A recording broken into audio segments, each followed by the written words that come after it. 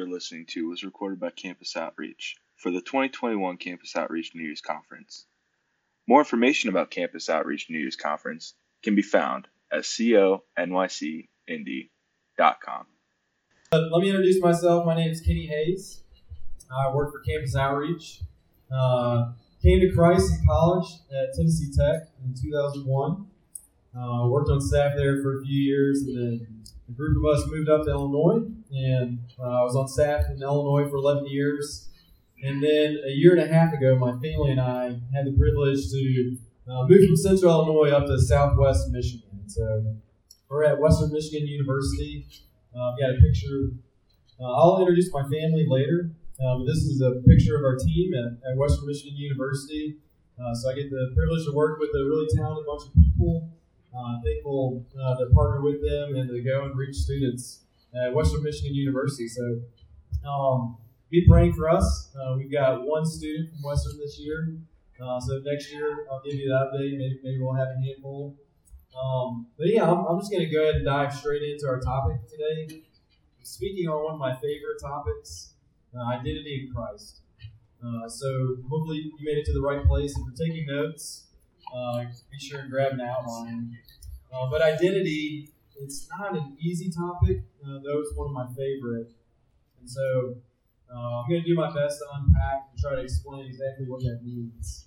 But when I was in your guys' shoes, this concept of identity in Christ meant so much to be able to wrap my mind around it. So I'm going to do my best to try to help you with that as well. But the trick is 20 years, in the last 20 years, a lot has changed. So I'm going to have two main points for you today: identity struggle, and then identity solution. So we're going to start with the struggle. But in the last 20 years, a lot has changed. The traditional sources, social structures that kind of provide us just the natural places for us to find our identity really don't carry the same weight that they once did. So namely, I'll give you three, namely your nationality, your family, and church.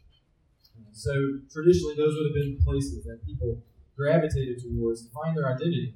But it's really not the same like it once was. So just basic statements like I'm a Smith, or I'm an Anderson, I'm a Korean, I'm an American, I'm a Catholic, or I'm a Christian. Those type labels don't necessarily carry the same weight that they once did. And so what has happened, it's kind of created this void throughout all society, but especially for the younger generations, that where people would have naturally just kind of gravitated to these various places to find their identity. Those things aren't the same strong point that they once were. They don't have the same kind of pull that they once did. And I'm not even arguing that those three things are the right sources of identity. I just want us to talk about the struggle of finding your identity, knowing where your heart just kind of wants to gravitate towards. So, depending on where you're at in your spiritual journey coming into this conversation, you might look at this differently than I do, but I would argue that every single person in this room, in fact, every single person in the world, was created in God's image. And so what that means is that each one of us have been given these innate desires that are hardwired into our very being. And one of those that has the strongest pull in every single human being's life is the desire to belong. That we have this longing to belong. That we want to be able to find a place that we can say, that's my place in the world. This is where I belong. These are my people. This is my place. And so this idea of belonging and identity kind of go hand in hand. And God's just kind of hardwired that into us. And so this isn't necessarily just a Christian thing, this idea of identity struggle. This is a people thing. This is a human thing. That whether you're a Christian here today or not, I would argue that every one of us is in this struggle. And the reason it's a struggle is because the concept of identity is more confused today than it ever has been. Throughout all of history, I would say that right now, right where we're at, just this idea of finding your belonging in the world, finding your identity is more confused than it has ever been. So take, for example, hot topics like gender. Asking the question, who am I? Am I a male? Or am I a female? Or am I both? it's crazy. If you look at particular sources, in New York City, it's recorded that there are 31 different genders that you can choose between in New York City. Other basic topics like career and calling. When you're asking yourself the question, who am I? Where would I kind of sense my calling in the world?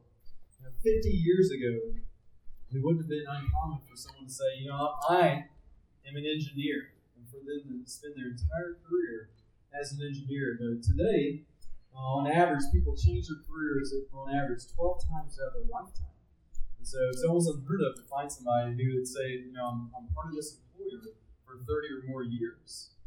So what I'm trying to unpack is as people are seeking for identity, today more than ever is confused. Even broken families. Divorce rates are climbing year after year after year.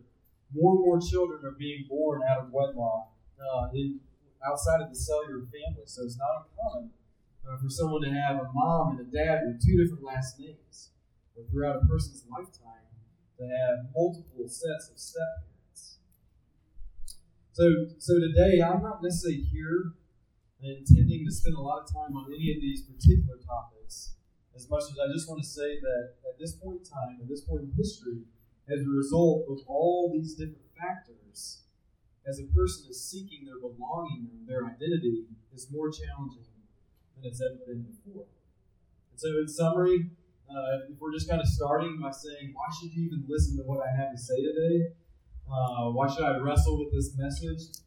I would simply say this. First off, I'm not saying that every single individual in the room today is struggling with their identity. Not every one of them. But because of where we're at in history, I would argue that a higher percentage of you in this room than ever before are struggling with your identity, are struggling with your sense of belonging. I'm also not saying that everyone in the room even acknowledges their struggle for identity. I believe that because of the complexity of our culture today, that this idea of belonging is so convoluted. Our society around us is so complex that many of our struggles are tied to our identity, but we don't even realize it. That the struggles that we have is just kind of like the air that we breathe.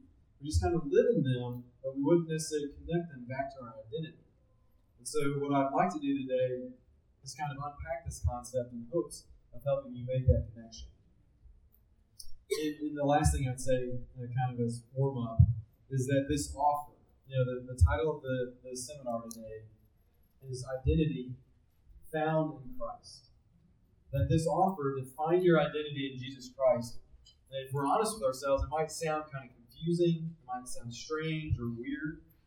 How is it that as I'm seeking my place in the world, that as I'm seeking to find my belonging, that a man who walked the earth 2,000 years ago, that I've never even met, how is it that he can be a better source than any other source in the world?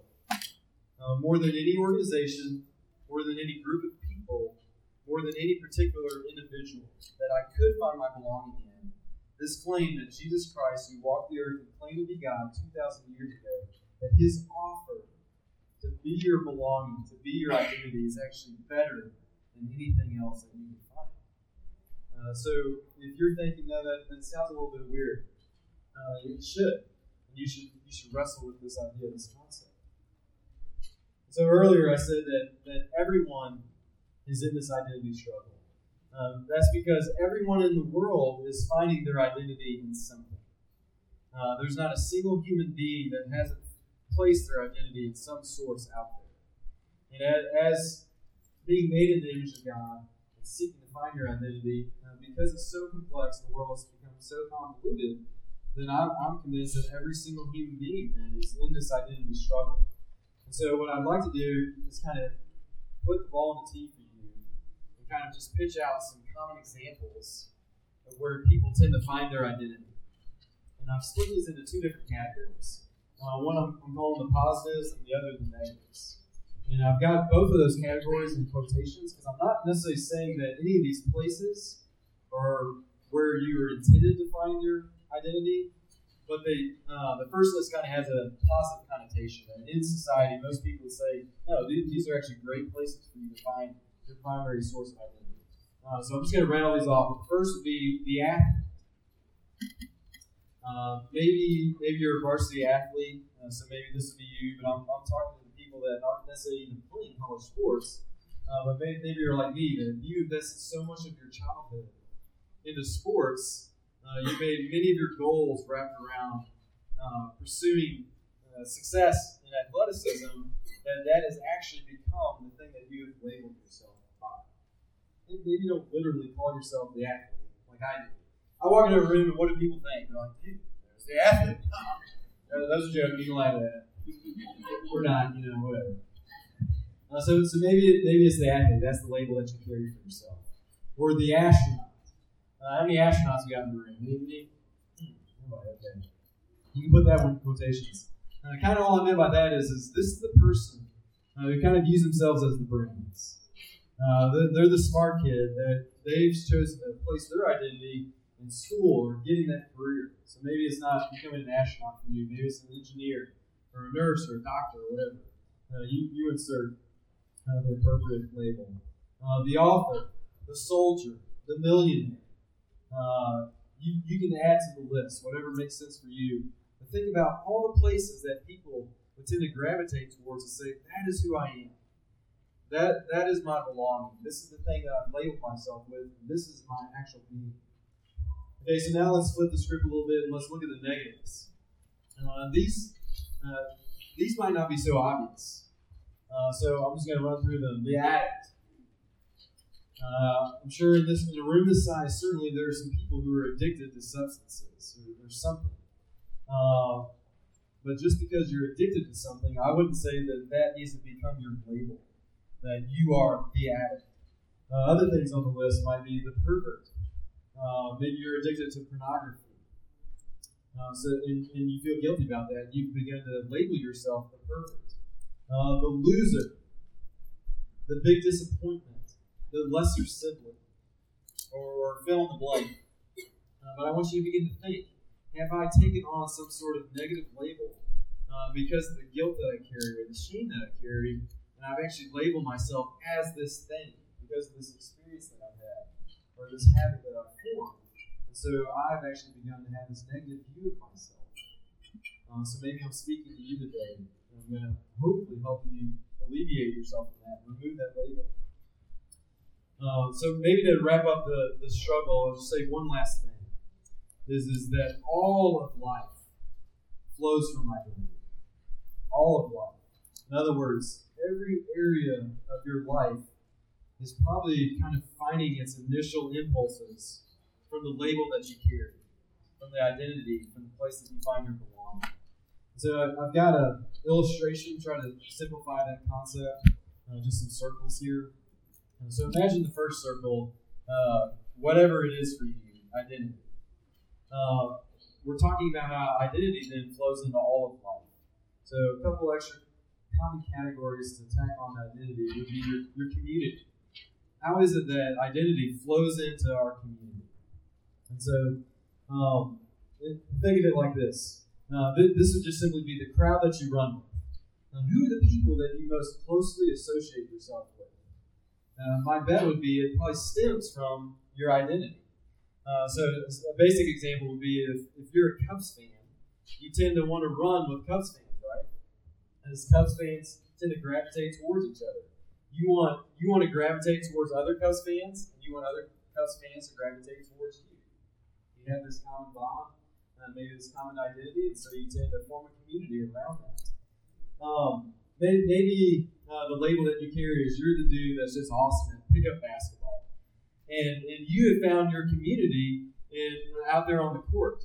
And it means the world to you that the other pickup basketball players would applaud you for your skills.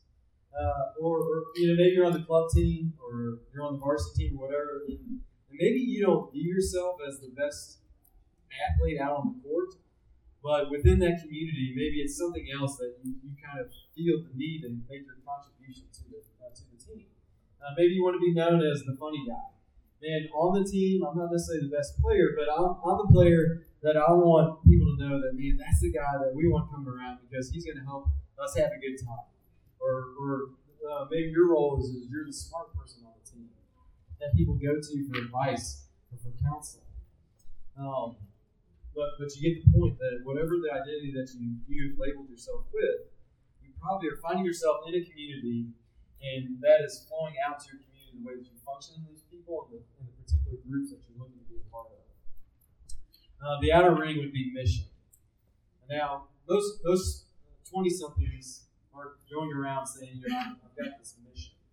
So maybe that phrase isn't the most appropriate, but I do believe that everyone in the room does have what I'm referring to as a mission in life. So for you, think about what is it that you've invested most of your energy towards? What's the project that you would say, I'm giving my life to this? What's the thing that you've invested your time, your energies, your emotions into?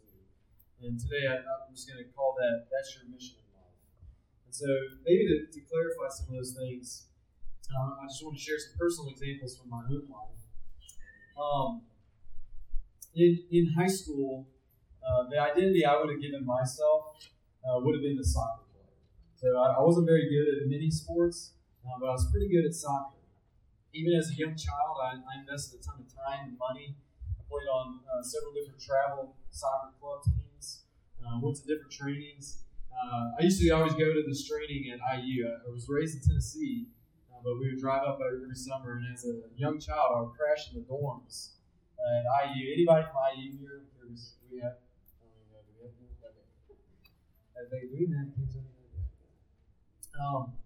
And so going into high school, I kind of made it my mission to find that starting place on the soccer team, even as a freshman. And that quickly became my community, the rest of the team. But I would also say that was my mission, is I wanted to excel in soccer. I wanted to put the stats on the board. And so my identity struggle as a high schooler, that was it.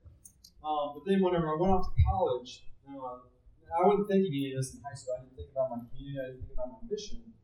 I can see these things hindsight now looking back. But when I went off to college then, I felt this void. I no longer had the soccer team. I wasn't interested in playing soccer in college anymore. But I landed on this campus, and now all of a sudden I've been removed from my community. And that desire for belonging just kind of kicks in naturally. Like I was saying previously, in every one of us. And so the way I replaced being on the soccer team was I went and joined a fraternity. Now, if you knew me in high school, I don't think you would have ever guessed that Kenny was going to be the guy that was going to go and join a fraternity. I didn't know anything about fraternities. And even going through the pledgeship process, I kind of wrestled with, is this really the thing that I'm wanting to do? I ended up having an incredible experience in my fraternity, so I'm glad that I chose to stay in the fraternity. But I can easily look back now and say, because of the void, graduating from high school, leaving the soccer team, I was quick to dive into this new social club because my heart longed for that. I longed for an opportunity to be able to say, this is where I belong. These are my people. And it kind of became my mission. Me and my buddies that were in the fraternity, we spent so much time and energy just trying to promote the fraternity, to build it up, and to recruit other people to join in it. And again, I'm not knocking against Greek life. Even today, I'm working with fraternity guys at Western's campus. I love Greek life. But the point is I want everyone to begin to think to themselves and ask themselves, for me, where is the place that I go to for my identity? Where is my community? Where am I seeking belonging? And what is my mission? So I'm going to leave you with those two questions with this illustration, because the way that this works is those arrows go back and forth. The community that you dive into, it might be the thing that kind of points you to your identity. But like me, you join a new community, and that becomes the new label that you give yourself. Now, you don't have to write those questions down. They're actually on the back. I'm going to give you some chance at the end to discuss those amongst yourselves. But as we wrap up this struggle, my first main point, we're starting to turn the corner now and look at the second half of the talk. Let's kind of review where we've been. Everyone has been created in God's image. So So we have these innate desires inside of us, not least of which is the desire to belong, to find our identity. And we've also said that every single human being, every man and woman, is in the identity struggle. So no one here is void of that. We're all struggling with that. And there's many struggles. There's many different ways that we struggle with our sense of identity. And the culture around us is actually making that struggle even more complex. But to be succinct and to just state the reason why do we struggle with our identity so much, I would say this. It's because at the beginning of time, when God created humanity, He started us out by giving us the original identity that He designed us for. But when sin entered the world and the fall of man came, when the first human beings passed that sinful nature on to the next generation, and their offspring passed on to the next generation, all of humanity then was wrapped up in this identity struggle. And the only real solution to this struggle that can repair the identity that we first lost when sin entered the world is for God to give us a solution. For Him to give us some sort of thing that's going to come in and renew the identity, the original identity that we first were given by God. We have to be able to find ourselves finding a way back to that same identity that God gave us at the beginning of time. And so that's where we're going to go now, the solution. So, identity solution, my second main point. I'm just going to start right off the bat and just tell you what I think the solution is. Just to make it extremely clear. And that's this. Is for the Christian, your identity is found in Christ before it's found in anything else. That was actually just the title of the seminar, Identity Found in Christ. So there shouldn't be any shocker. But I just want to make it very clear, very succinct, that for the Christian, your identity must be found in Christ before it's found in anything else. So what else could our identity be found in? It needs to be found in Christ more than any other person, and more than what everyone else has to say about you. And so, in other words, your primary allegiance needs to be to Jesus Christ Himself.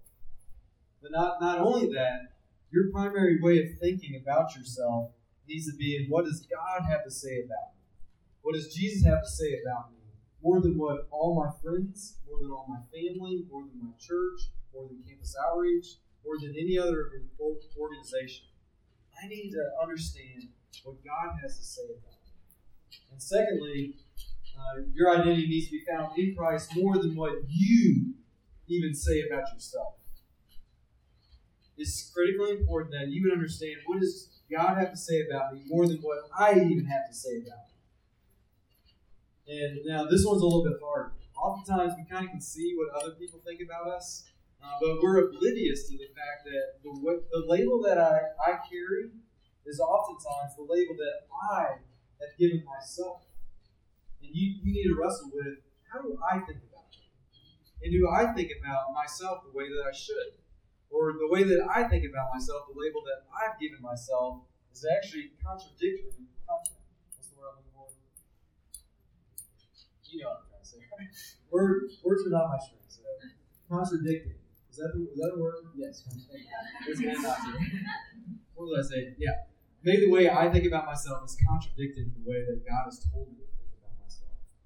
And so, if you're a Christian, and especially if you're a new Christian, the odds are you need to build a new habit. And you need some coaching. You need someone to come along probably and actually sit down with you and help you in this process. Maybe there's someone here today that brought you to the New Year's conference, or someone back on campus or back at your church, that you need to sit down and ask them to actually coach you through this, to stop putting your identity in source A and to get in the habit of continually putting your identity in Christ. And so what I want to do with the rest of our time then is look at one key passage out of the book of Ephesians. I'll have it up here, but if you want to turn there, you can go to Ephesians 1 right now. And I want to give you a little bit more help on understanding what what does this phrase, in Christ, even mean? What does the Bible have to say about being in Christ? And so, let's chapter 1 of Ephesians. I chose this passage because it uses that phrase almost 11 times. So let's go ahead and read that together. Verse 3. Praise be to the God and Father of our Lord Jesus Christ, who has blessed us in the heavenly realms with every spiritual blessing in Christ. For he chose us in him before the creation of the world to be holy and blameless in his sight. In love, he predestined us for adoption to sonship through Jesus Christ in accordance with his pleasure and will. So, right in the midst of this passage, the author of Ephesians, Paul, he's given us this illustration of adoption. And it goes hand in hand with this phrase, in Christ. So, to help you understand what it means to be in Christ, Paul is introducing us to this illustration of adoption. But if you're like me, when I was 20 or 22, I didn't know a whole lot about adoption, okay? But several years back, I was actually studying this very passage, and I came upon the word adoption. So just to make a good sermon illustration, I got on the internet, and I started researching adoption a little bit. I started looking at some statistics. You know how many orphans there are in the U.S. alone? There are 20,000 orphans in the U.S. that do not have a family. The more I began to research this, the more it began to kind of grip my heart. And so my family began this journey to adopt a child into our home. I thought to myself, if there's just 20,000 families in the U.S. that would reach out to these children and say, you can come into my family, you can join us, and all those orphans can find a home. So that kind of gives you the picture of the strength of when God says adoption, what it means. And so here's a picture of my family about that time when we were beginning to entertain going down this road of adoption. So this is my wife, Laura, and I. We've been married 16 years. We got 3 kids. They were awesome, but we wanted more. And so here's a picture of our family now, just this fall. So what's changed is we now have 4 kids, and we had the opportunity, the privilege, to bring this little girl, Maria Claire, into our family. So what I'd like to do for you now is just unpack 3 very simple truths about adoption that are true of children who are adopted, but that are also true of us that are in Christ, who've been adopted into God's family. The first is this. In a second, in a moment, Maria Claire's identity completely changed. 1 second, my daughter was not a Hayes. The next second, she was a Hayes.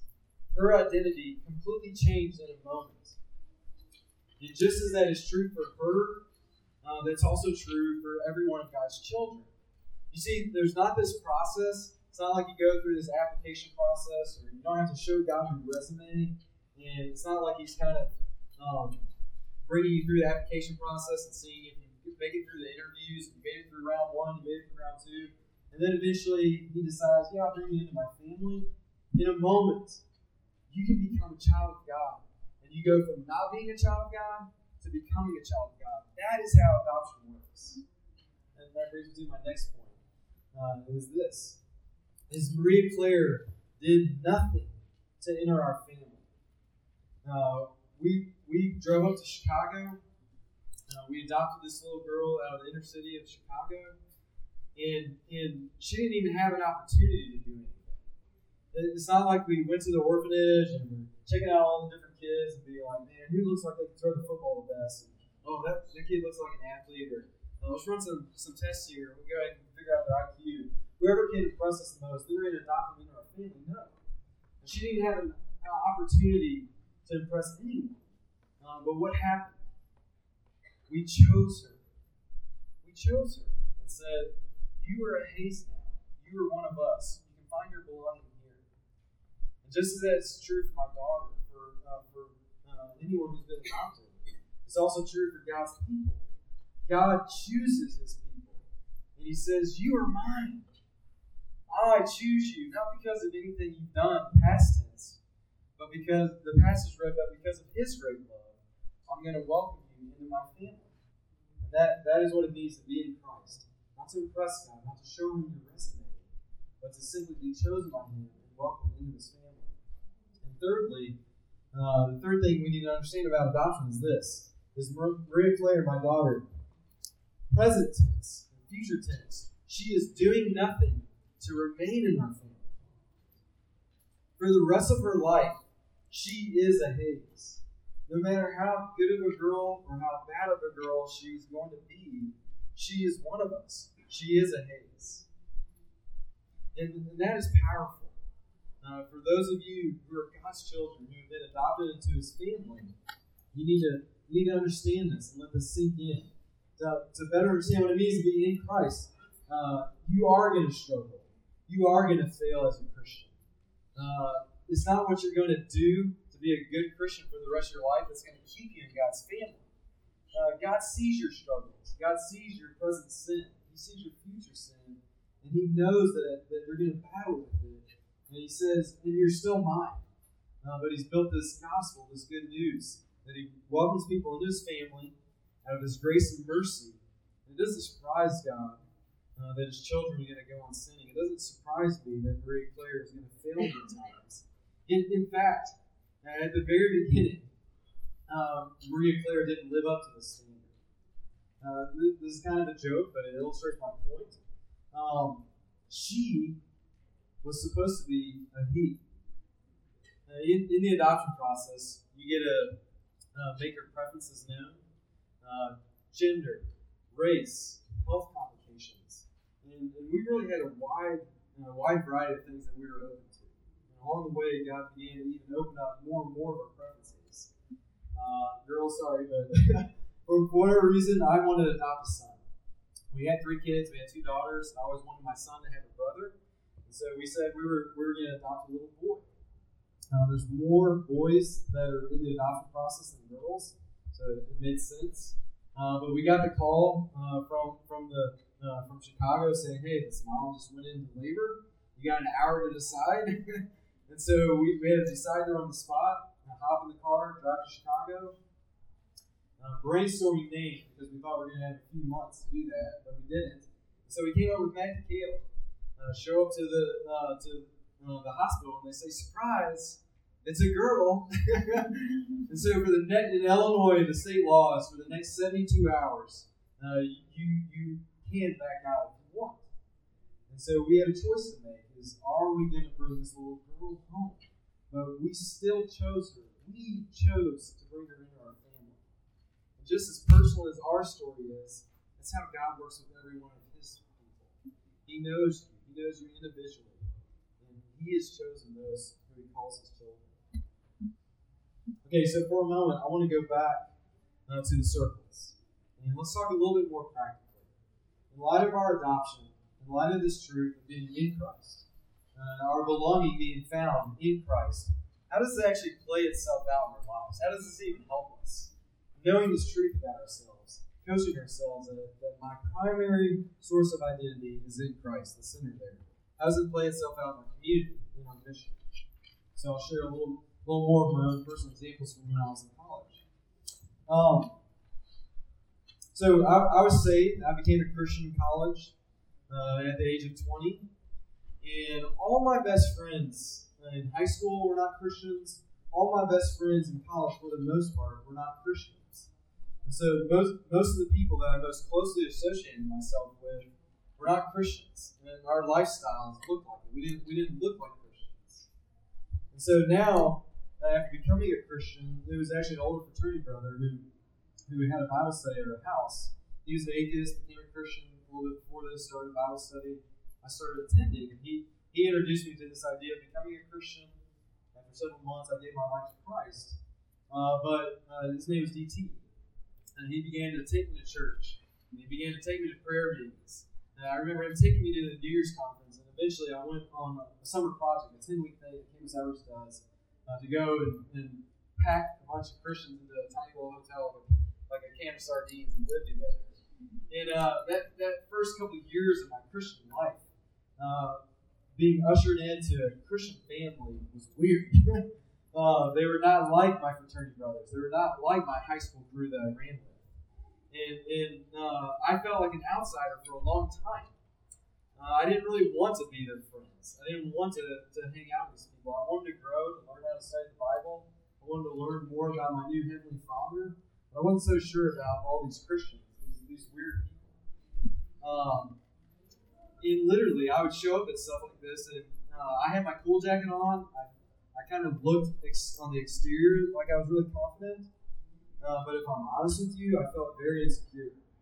When I thought about how little I knew about the Bible, I didn't know how to flip through the Bible. I didn't know how to find any of the books in the Bible. I had very little spiritual experience from my childhood. I was very insecure to step into a room like this and a group of people like this. And so it was difficult to actually become a Christian and be welcomed into the family. But the thing that helped me, the thing that gave me strength, was recognizing that my first affiliation, my first loyalties my first loyalties were with Christ. I was in Christ. And if I wanted to grow as a Christian, if I wanted to grow as a follower of Christ, then I needed to surround myself, as the Bible told me, with Christ's people. And even though it was really awkward and really difficult, and I had to face my insecurities, and I had to get to know all these people that I didn't necessarily hear a whole lot about, the thing that I found in the back end, it was so worth it. So that would be the community piece. How about the mission? How about the mission? Being brought into God's family meant that I had a new mission in life. My first mission, probably the thing that captured my heart the most, my sister and I were the first in our families to go to college. So at a young age, I made it my mission to succeed in the classroom, to earn a scholarship to be able to go to college for free. And that was the thing. More than soccer, more than the fraternity, the thing that I gave myself to the most was I wanted to be an engineer, make a lot of money. But when I became a Christian, now all of a sudden I was given this new mission.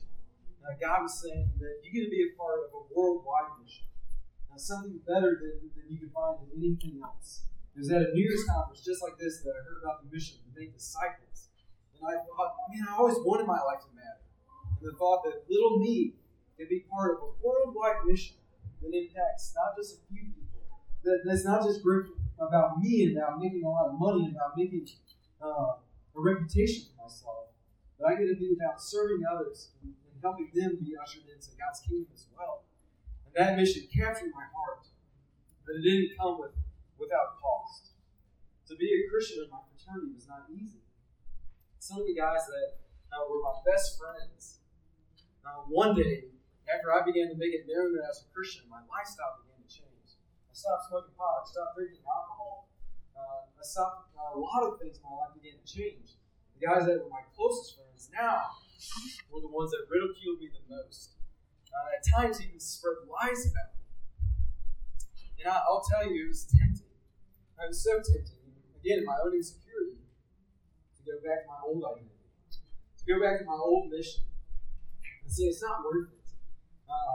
My idol of comfort, of just wanting to fit in. I could go back and just kind of be a boy. I could be just part of the boys again. I don't have to get made fun of. But the thing that gave me strength and courage to press through the ridicule was my identity in Christ. To say more than wanting to blend in with men, as I can say that my identity is first in Christ, is first found in the Heavenly Father who says, I accept you despite your failures, despite your fears, despite your weakness and your insecurities. And that was the thing that enabled me to continue to go on living as a Christian on mission in my fraternity for the next 4 years. And I'm sure that if you're a Christian in this room today, you have your own struggles. And you had your struggles with identity before becoming a Christian, and you have your struggles now to even remain a Christian. But it's your identity in Christ that can help press you through every one of them. So, we're actually going to just blow past the rest of this passage. I'm going to summarize it for you. We don't have time to read through. It's kind of a long part. The next 6 verses in that same passage in Ephesians, you can go back and read it later. Flip back one slide. You can see it, or 2 slides. As you read the New Testament, from now on, my goal after today is for you to not miss this tiny little phrase, this handful of verses, that phrase is mentioned 11 times. I remember when this was pointed out to me in a seminary class I was taking, and now I can't read the rest of the New Testament and not see it. It's everywhere. The thing that there's different illustrations that the New Testament uses to tell you what your new identity as a Christian is, but the one that's used the most common is being in Him or in Christ. So it'd be worth going back and reading this passage later on. But I want to summarize it with this. If you took that phrase out of this passage, this is kind of an interesting way to study the Bible. The themes that you see, the things that pop up the most often. The authors do that because that's their theme. That's the thing they don't want you to miss, and so they repeat it over and over and over. You ask yourself, well, if I remove that from the text, what would this passage then say? If I remove the key ingredient, and this is it. If you removed all the in Him, all the in Christ, what that would mean is that we would be left to stand before God based on our own abilities. But to be in Christ, or to be clothed in Christ, another phrase the Bible uses, means that we get to stand before the Heavenly Father in Him. Think about it as those Russian dolls, the ones where you take them apart and there's another one inside it, take it apart, there's another.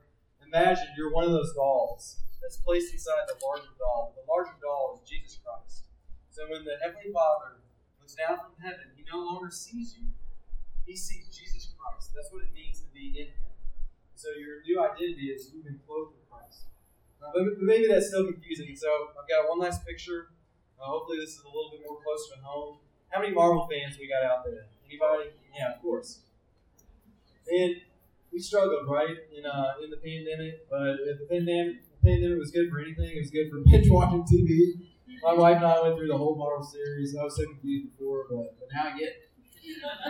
But like I say, this is a pop quiz. Anybody can speak up and answer this. Who is the woman in that picture right there? What's that? Well, so, yes. Anybody? Any other guesses? Woo! Bing, bing, bing, bing, bing, bing, bing. Yeah, here's a trick question. Okay.